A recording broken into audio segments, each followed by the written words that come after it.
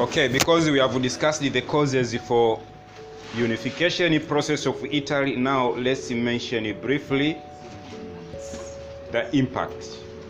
What next in Italy and the world after unification of Italy?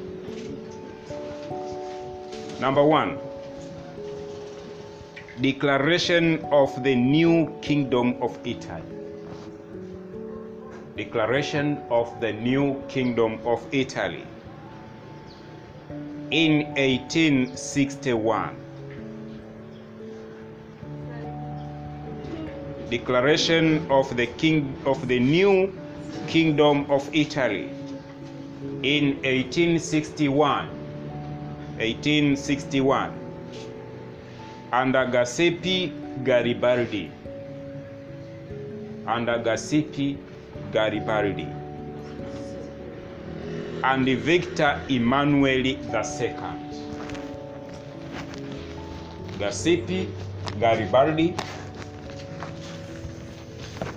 and Victor Emmanuel II.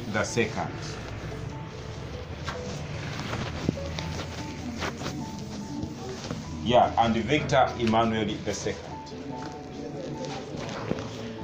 So here it meant that, of course, it meant that Victor Emmanuel II, now he became the first king of Italian kingdom. Prime Minister definitely atakuwa nani? Okay, Giuseppe Garibaldi. Giuseppe Garibaldi.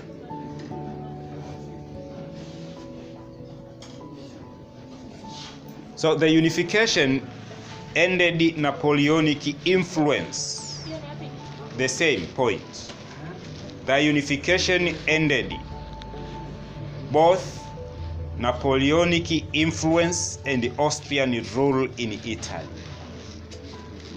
The unification ended both Napoleonic influence,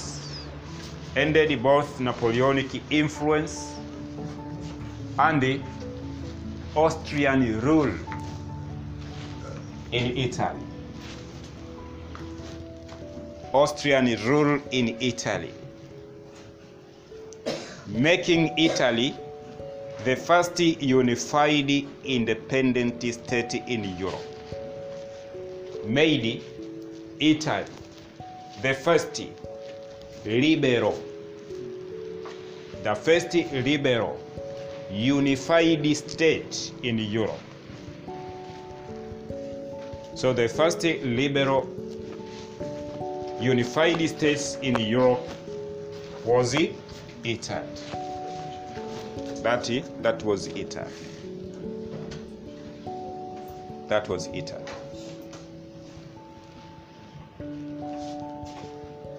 In March 17, 1861. Yeah, the same, in advance. Yes. That is very important. In March 17, 1861, the parliament, the Italian parliament, in March 17, 1861, the Italian parliament declared Victor Emmanuel II King of Italy.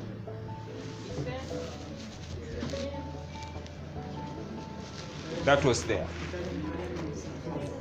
The Parliament of Italy in March 17, 1861 declared Victor Emmanuel the new King of Italy. The King of Italy.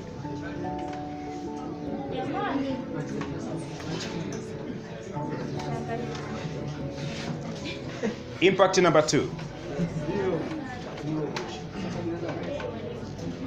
The unification expelled the Austrian autocratic rule and domination. The unification expelled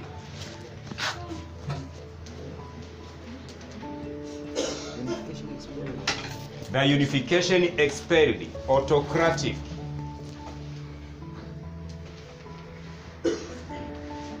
rule, autocratic Austrian rule in Italy. In Italy. In Italy.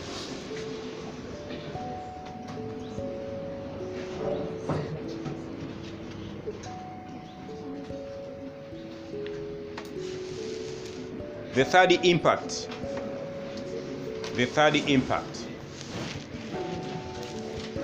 The rise of imperialism and the expansionism policies. The rise of imperialism and the expansionism policies.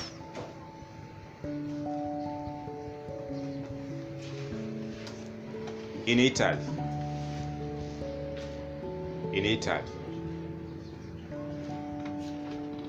Expansionism aimed for territorial acquisition. Expansionism aimed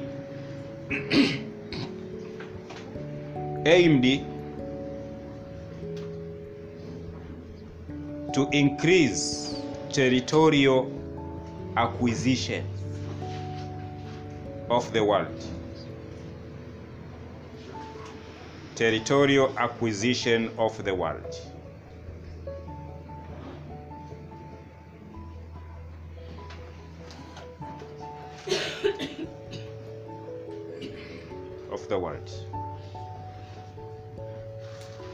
So this is followed by scrambling of Africa.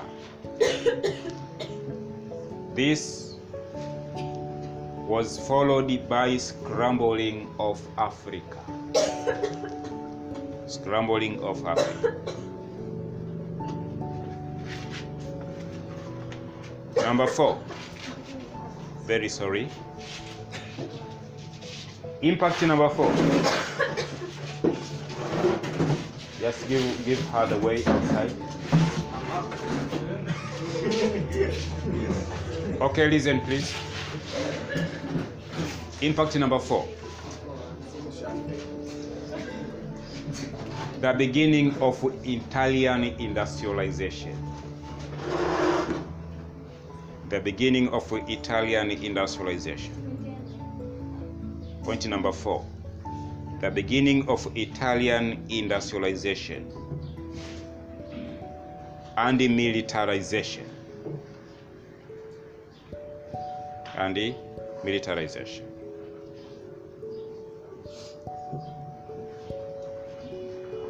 So industrial manufacturing sector was given a priority. Industrial manufacturing sector was given priority, aimed to make the country similar to the British industrial society. Aimed to be similar with the British industrial society. British industrial society.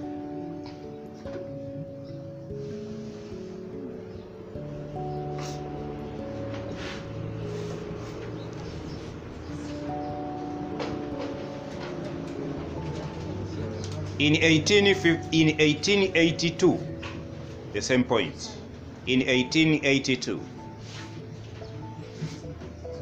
Italy joined the Duo Alliance. Italy joined the Duo Alliance.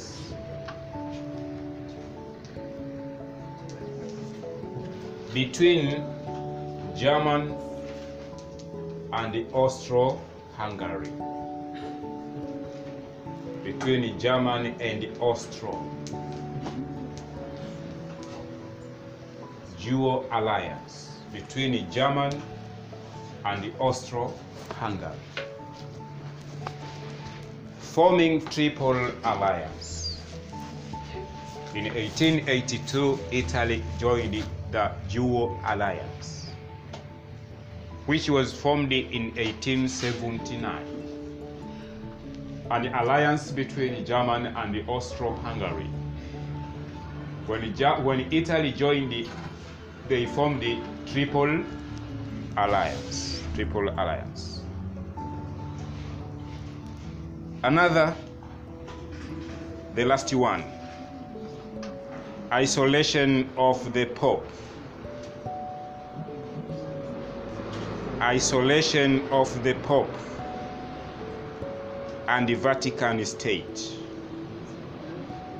Isolation of the Pope and the Vatican State. And the Vatican State. And the Vatican State. So, Pope Pius.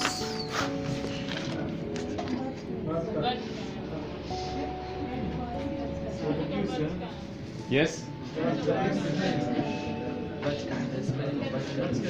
Vatican, the way you are pronouncing, write it. Vatican is that one. Okay, let's explain it briefly here. So, Pope Pius X. Pope Pius X was isolated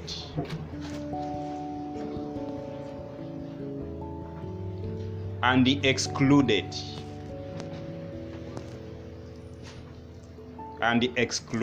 in the Kingdom of Italy.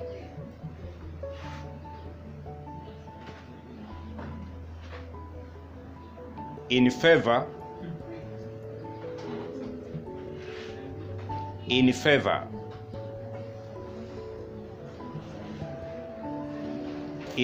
of a secular state. In favor of a secular state. In favor of a secular state, which maintained freedom of worshiping. Which maintained freedom of worshiping. Which maintained freedom of worshiping and the religious toleration. Which maintained freedom of worshiping and the religious toleration. And the religious toleration.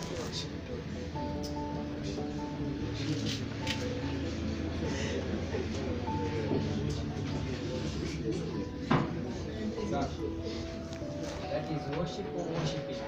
Worshiping. Worshiping. Yeah.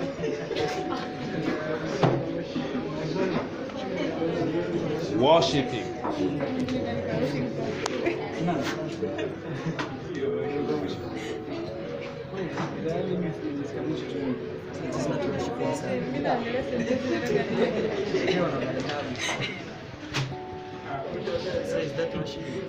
Worshiping.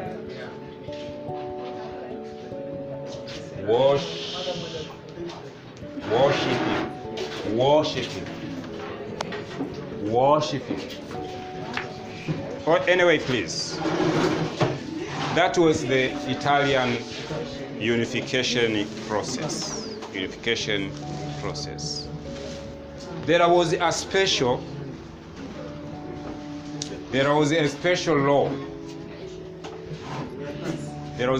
law. Known as the Purpose and Seclusion Act of 1871. There was a special law known as the Purpose and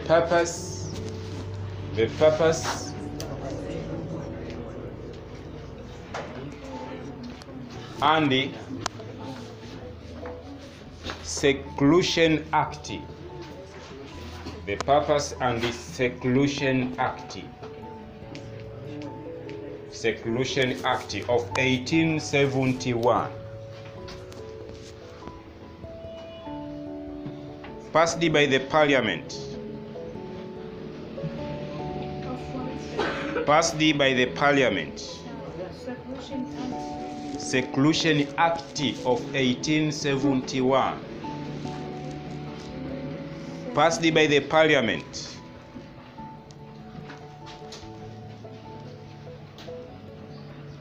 Without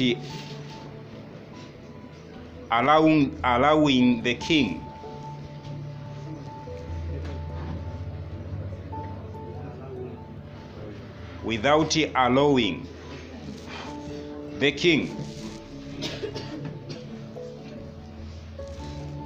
to go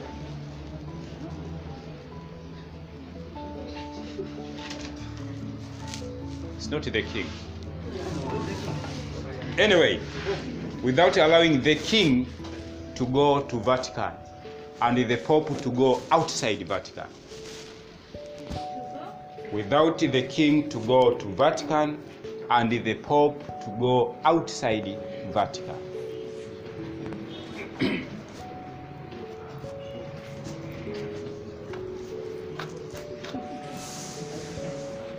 The act came into end in 1929.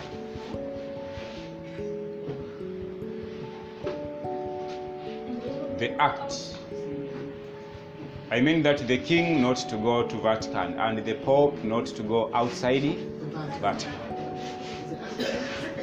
Full stop. The act came into end. The act came into an end in 1929. The act came into an end in 1929, when the Treaty of the Lateran,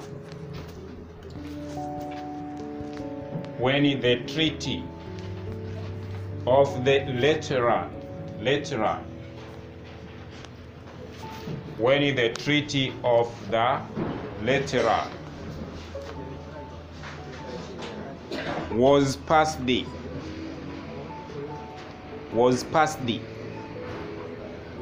February,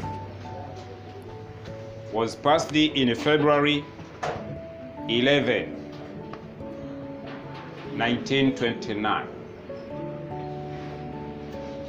Was passed in February 11, 1929. Making the Roman Catholic Church a status religion. Making the Roman Catholic Church a status religion. A status religion. So that was the work of Benito Alberto Mussolini.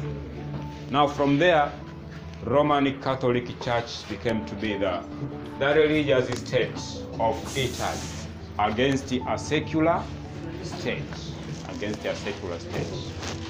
And from there, whatever, the Pope also has to dominate the country,